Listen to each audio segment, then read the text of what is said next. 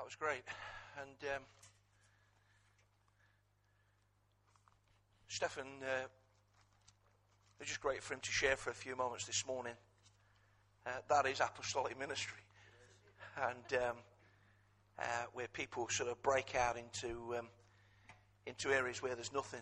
And you still need to realise that in a nation where it's perhaps just a tad loud, Tim, in a nation that still has, we have all the challenges spiritually of the Christian message going out, but you don't have to go very far to find a church. And you need to realise that in great swathes of Europe, that challenge is still there. That there are towns of considerable size at times, almost without any church whatsoever. So church planting is still a huge challenge in mainland Europe and some of those great nations. And Stefan has so faithfully worked away. And God's done some great things in him. And we just felt the inspiration of that, didn't we, in those moments. So glad that we're a church that believe in the Bible and opening the Bible. And this morning, if you've got a Bible, if you haven't, don't worry. I wonder if you'll go to Acts chapter 4 for a few moments. And I'm going to be around the book of Acts pointing out a number of verses. And we believe that God will bless us. Acts chapter 4, I'll read a verse or two just before the ones I want to get to, just to give us a bit of context. But verse 32. He says, all the believers were one in heart and mind. No one claimed that any of his possessions were his own, but they shared everything they had. With great power, the apostles continued to testify to the resurrection of the Lord Jesus, and great or much grace was upon them all. There were no needy persons among them, for from time to time, those who owned lands or houses sold them, brought the money from the sales, and put it at the apostles' feet and distributed to anyone who has need. It's a fantastic verse, isn't it?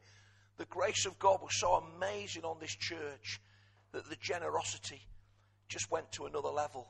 And then verse 36, Joseph, a Levite from Cyprus, whom the apostles called Barnabas, which means son of encouragement, sold a field he owned and brought the money and put it at the apostles' feet.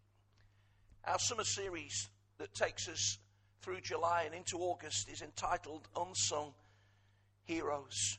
We're looking week by week at different people, and there's going to be different people ministering during August as well, that we could clearly put under this category. Some of them little known, and some of them more well known. Last week at that tremendous baptismal service, Christians spoke about John the Baptist, a well-known character, but living in a very understated way and pointing towards someone who he says is greater than I, to the extent that he said, I'm not even worthy to unfasten his sandals. That is a hero.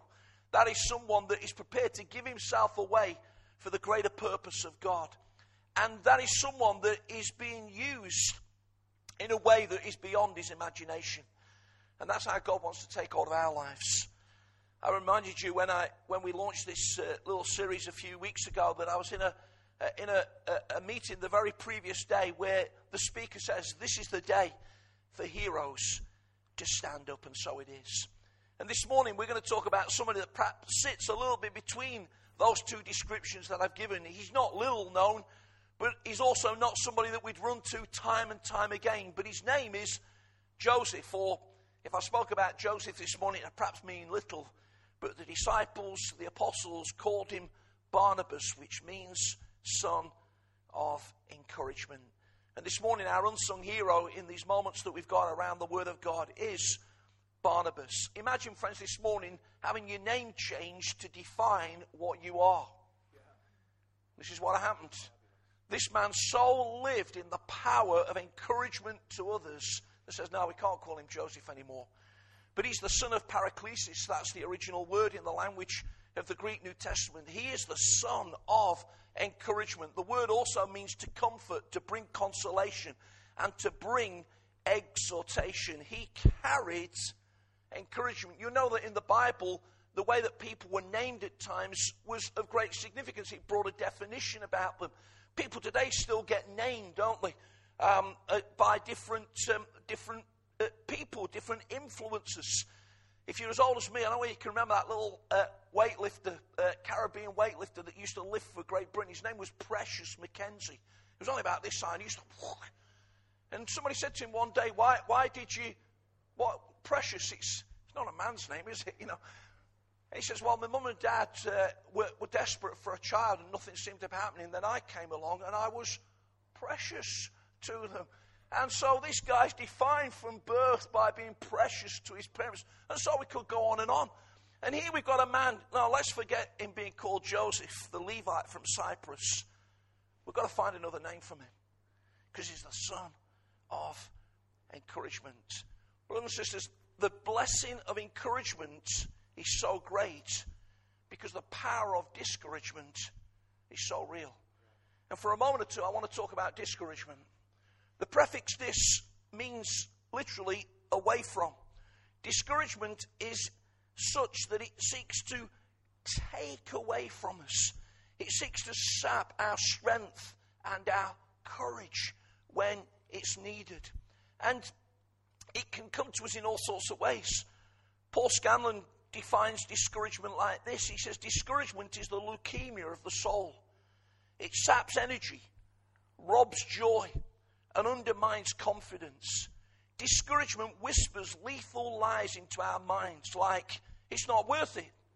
It's not going to happen. You won't make it. I wonder if you've been there at all in those moments when you felt discouragement. Discouragement, friends, can come to people in all sorts of different ways, and it can get people to behave in all sorts of expressions. People can behave aggressively. They can behave unreasonably. They can behave harshly, foolishly, even bizarrely at times, as discouragement tightens its grip. Let me just give you 3 brief reasons, and I'm just going to bullet point them for discouragement. Number 1, problems. Job chapter 5 and verse 7 says, man is born to trouble as the sparks fly upwards. And Jesus even promised in the Gospels that we wouldn't be trouble-free in this world. Now, we don't go looking for problems.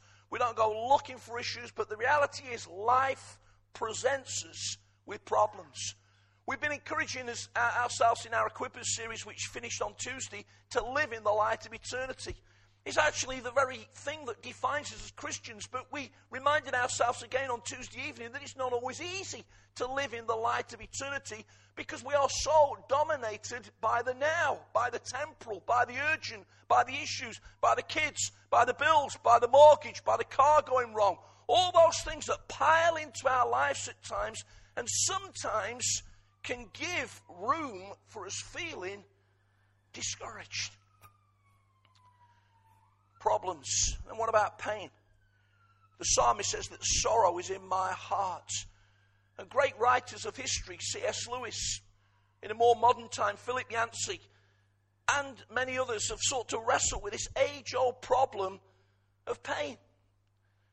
Pain in the context of Christian rightly reminding us this morning as he brought the worship time to an end of a God of love. There's a mystery in all of that. There are people that I've looked on, friends, over the years of ministry that have loved God with a passion and lived with continual pain. Pain physically, pain emotionally, pain relationally, pain psychologically. And so we could go on. We live in a world that expresses so often pain. And sometimes it can bring discouragement. And then what about people? Anybody ever had another person discourage them? Yeah, okay. Listen to this from Psalm 41 in the Message. This is David speaking. He says, my enemies are wishing the worst for me. They make bets on the day I will die. If someone comes to see me, he mouths empty platitudes, all the while gathering gossip about me to entertain the street corner crowds. These friends who hate me whisper slanders all over the town. They form committees to plan misery for me. The rumor goes out he's got some deadly disease. The doctors have given up on him. Even my best friends, the one I always told everything, he ate meals at my house all the time, has bitten my hand. I tell you, friends, when you go through an experience like that, if I can put it bluntly, where even your friends shaft you, it is room for being discouraged. And discouragement, friends, can come so great on our lives at times that it almost seems that there is a point of no return. Don't worry, I'm going to get to the positive in a moment. But I understand the power of discouragement. I understand the power of discouragement personally. I understand the power of discouragement, friends, in my ministry world of sitting with other leaders. Good men, good women of God, leading church, pitching up every week, preaching the word, leading the people of God, caring for the flock, that come to a place of such discouragement in their life that there is almost room for no return. There's a good friend of Christian and mine who we pray for on a regular basis, who has really lost his way in ministry. He can wrap it up in all sorts of things. The reality is discouragement bit. And he said no more. And that's why we need encouragers. That's why we need encouragers. So Winston Churchill says, courage is rightly esteemed as the first of human qualities. It's been said it's the quality which guarantees all others. That's why the enemy understands the power of undermining it, because it affects everything else. Little wonder, friends, that the enemy loves to diss on our lives. Little wonder that he loves to take away from us, to impair us, to enfeeble us, to cause us to come to a place where, God, I'm not even sure if I can carry on. And we need to be encouraged. And the prefix for N is to cause to have. So as this seeks to take away, N seeks to cause us to have courage built into our lives. Now here's the challenge, friends. It may be that you come to church this morning discouraged. And it may be that you need to be on the receiving end of encouragement. But here's how it works. If even in your discouragement this morning, you will commit to being an encourager, then what you sow, you will reap. In other words, if you determine, even if it seems dark for you today, to seek to reach out and bless somebody else, the law of return will kick into your life. And when you least expect it, encouragement will come your way. Some people that forever want to be encouraged have not understood the principle of sowing into other people. And guess what? They maintain a place of permanent discouragement. And so my encouragement to you this morning, as an encourager, is, friends, for us to look around and see where we can give cause for other people to live this Christian faith with courage. I get it wrong at times, but there's 10 things in the front of my Bible that are defined as the fourth lap of my life. And they are things that I'm going to keep running to and running to and running to. One is an encourager. I'd like to be better as an encourager, but friends, every Monday morning I hit my desk, I want to encourage somebody. If it's just one person that week, if it's an email, if it's a conversation, if it's a text, if it's a card, if it's a phone call, I want to encourage one person. Sometimes I'll know I'm doing it, and sometimes I won't have a clue. Sometimes people will be on the end of it saying thank you. Sometimes I'll walk away, but they've walked away blessed by what I've said, and I've not even known it. That doesn't matter.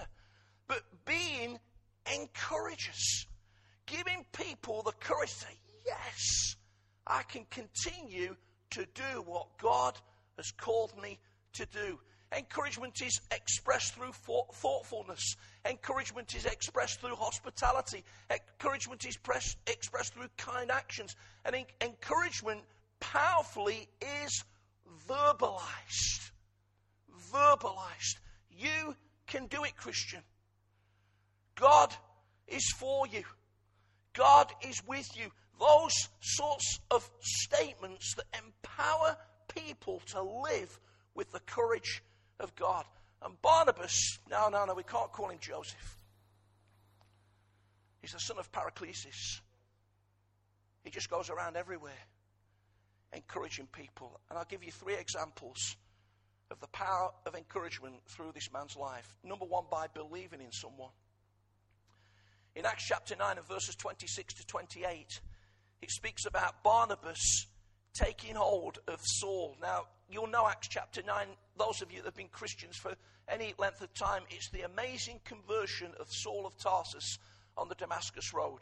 The Bible says in Acts chapter 8 and verse 3 that he was creating havoc in the church. People were in prison, and it's almost certainly, friends, that Christians died because of this man's anger and opposition to the Christian faith. He's going north from Jerusalem up into modern-day Syria, still the capital city of that nation today, breathing murderous threats to the church in Damascus. The people are quaking and fearful, and the risen Jesus meets with him on the road and says, Saul, why are you persecuting me? There's a divine confrontation. There's something amazing that takes place. And rather than him leading a host of people into the city with threats, he's led in as a blind man through the city gates. God, by the Holy Spirit, speaks to Ananias and says, Ananias, you're the catalyst to bring about my blessing. That's the economy of God. He does a miracle in terms of speaking to somebody from the sky, then gets hold of a little guy, another unsung hero, and says, you go and pray for him. And so Ananias goes to pray for him eventually. Read the dialogue. There's a little bit of, God, but we've heard about this. Yeah, I know, but you just need to go.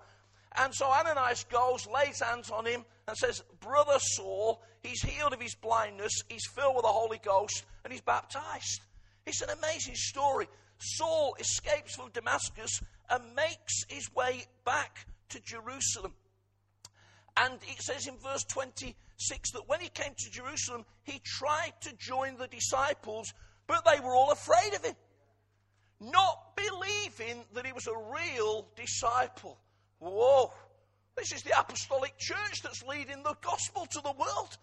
But Barnabas took him and brought him to the apostles, and he told them how Paul on his journey had seen the Lord, and that the Lord had spoken to him, and how in Damascus he had preached fearlessly in the name of of Jesus.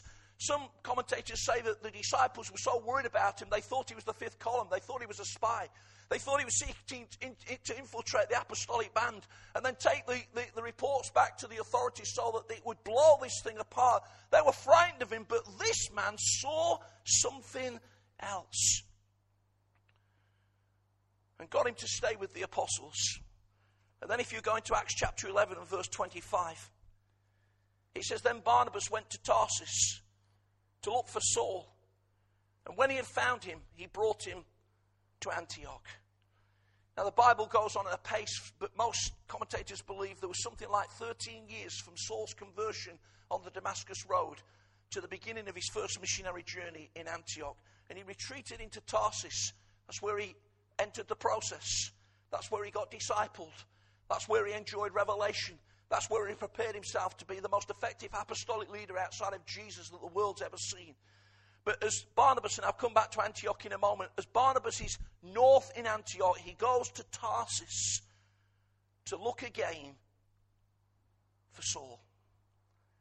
Chapter 12, verse 26, talks about Barnabas and Paul. Chapter 13, verse 1, the Holy Spirit says unto me, Set apart Barnabas and Paul for the work of the ministry that I've called them to do. But at the end of the first missionary journey, chapter 13, verse 43, chapter 13, verse 46 and 50, chapter 15, verse 2, not now Barnabas and Paul, but Paul and Barnabas. The roles had shifted.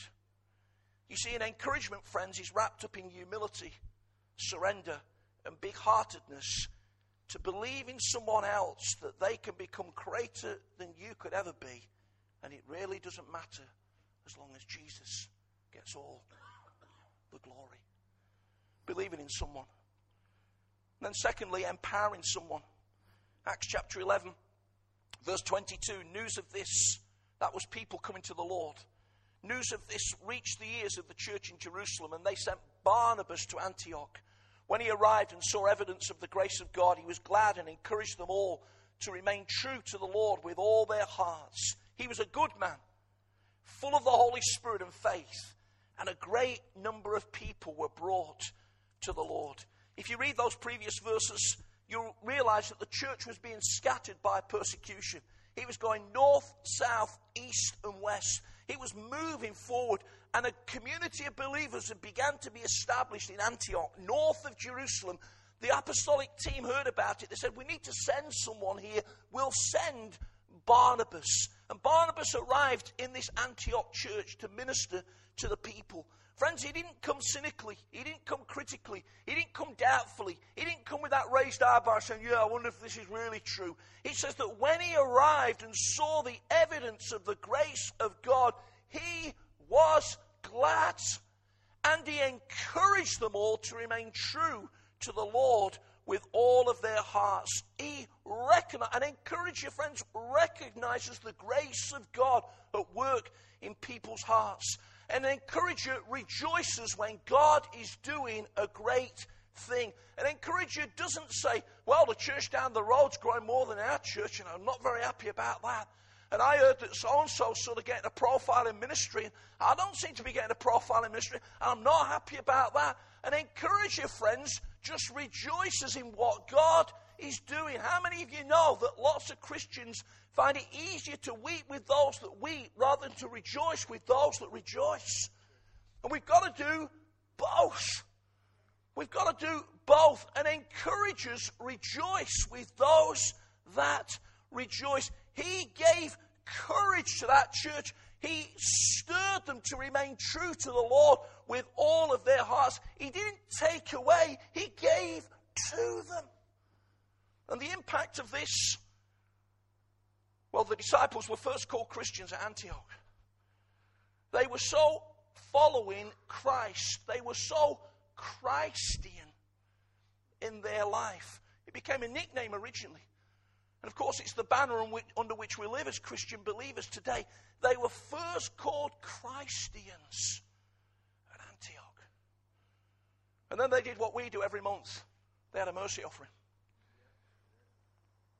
Because verse 27 says, during this time, some prophets came from Jerusalem to Antioch. One of them named Agabus, and he stood up through the Spirit, predicting a severe famine would spread over the entire Roman world. The disciples, each according to their ability, decided to provide help for their brothers in Judea. This they did, sending their gift to the elders by Barnabas and Paul. Amazing. His encouragement to them meant that they were an encouragement to the church in Judea. That's how it works. That's how it works.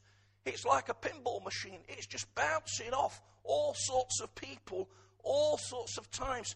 The prophet rises up and says, there's going to be a famine south. Okay, let's take a mercy offering up and help people.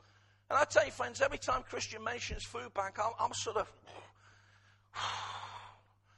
I've got to preach in a minute, Christian. Yeah. Because there's a mercy need on our doorstep. And people in this church are understanding the power of encouragement. It touches one, and it goes to them, and it goes to them. Then we get somebody in authority talking to Sandy this week, and it comes back to us. And then it goes out again. It goes, and we've only just started. Believing in someone, empowering someone, finally rescuing someone. Acts chapter 12, verse 25. When Barnabas and Saul had finished their mission, they'd taken the mercy offering to Jerusalem, they returned, taking with them John, also called Mark, sometimes described as John Mark. First missionary journey, chapter 13, verse 5, it says these words. When they arrived at Salamis, they proclaimed the word of God in the synagogue, and John Mark was with them as a helper. We'd call him a bag carrier nowadays. We call him, do you want to come on mission with me? Yeah, well, I'm coming. All seemed well until we get to verse 13. Because from Paphos, Paul and his companions sailed to Perga and to Pamphylia, where John Mark left them to return to Jerusalem. I don't know whether he got homesick. I don't know whether he was missing his mum's steak and kidney pie. I don't know what happened, friends, but this guy jumped ship. Young Christian, immature, callow, and these guys were on mission. He bolted it back home. And so we come to chapter 15, because they did that first missionary journey, and now they're organizing the next one. Sometime later, Paul said to Barnabas, let's go back and visit the brothers in all the towns where we preach the word of the Lord and see how they're doing. Barnabas wanted to take John, also called Mark, with him. But Paul did not think it wise to take him, because he had deserted them in Pamphylia and had not continued with them in the work. Poor, a bit driven. You get that, don't you? He wasn't pleased with that. Now, the Bible's beautiful in its language because it then goes on to say there was a sharp disagreement. They had a Barney. They had a rooking. They had a sharp disagreement. You see, Barnabas encouraged you. He wasn't a rollover, friends. He was a real man. He was a real leader of God's people. So Paul says there's absolutely no way he's coming with us because of what happened last time. But the encourager says, well, I'd like him to come. No, okay. So what happened? Barnabas took Mark and went to Cyprus. And Paul got hold of Silas, another companion, second missionary journey, and they went back on the second missionary journey.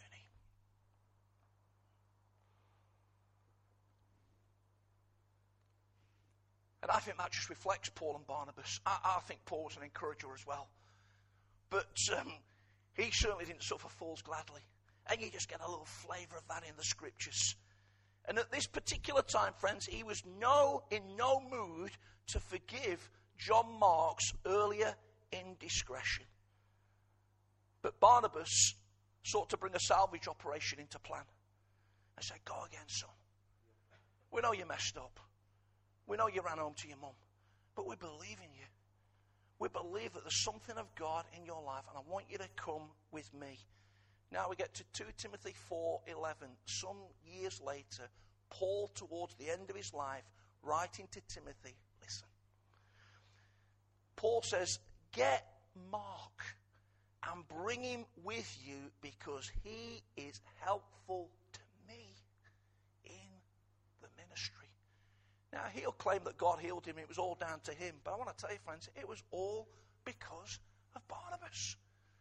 But the whole thing turned round. We don't get the insights in the scriptures, but clearly there's been a restoring of relationship, not only between Barnabas and Mark, but also between Paul and Mark. Bring him with you, Timothy, because he's helpful to me in the ministry. Brothers and sisters, there are people all around us that need rescuing. Some of them are in the church and mess up. Oh, that's it. No, go again, son. You can still do it. And some of them are out there not thinking what Christians said today, that God loves them. And some of you come across them in your walk, in your life, in your social context, in simply coming across them in Tesco's. It doesn't have to be a 15-minute sermon. But hey, it would be really great to see you in an arena sometime soon. Oh. And they walk away, friends, not taken from, but given to. The courage to go again on this journey of faith. Joseph, a Levite from Cyprus, we'd only give him a passing glance. But Barnabas, we sit up. The New Testament makes very little, not none, but very, very little reference to his preaching. But the Son of Encouragement's impact was huge. And I just want to encourage, this is all totally applied to me. I apply it to you. Brothers and sisters, in this age of enormous discouragement at times, the enemy has no sentiment whatsoever if he can use problems, if he can use pain, if he can use people to take away from you and enfeeble your faith. He will do it. I know God is the ultimate encourager. I know he's the ultimate source. I know that he's always there. But the reality is he uses so often people to make a connection to others' hearts. This work's often unseen. It's often unheralded. It's probably not going to get you a platform. But if you'll believe in someone, if you'll empower someone, if you'll rescue someone, then I want to tell you, friends, that is an amazing work. If you'll carry a Barnabas spirit, you can have a similar impact to this man.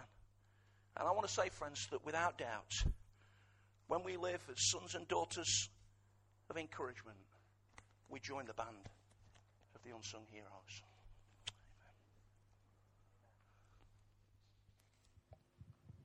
I wonder if the guys would just come on the platform. We're gonna finish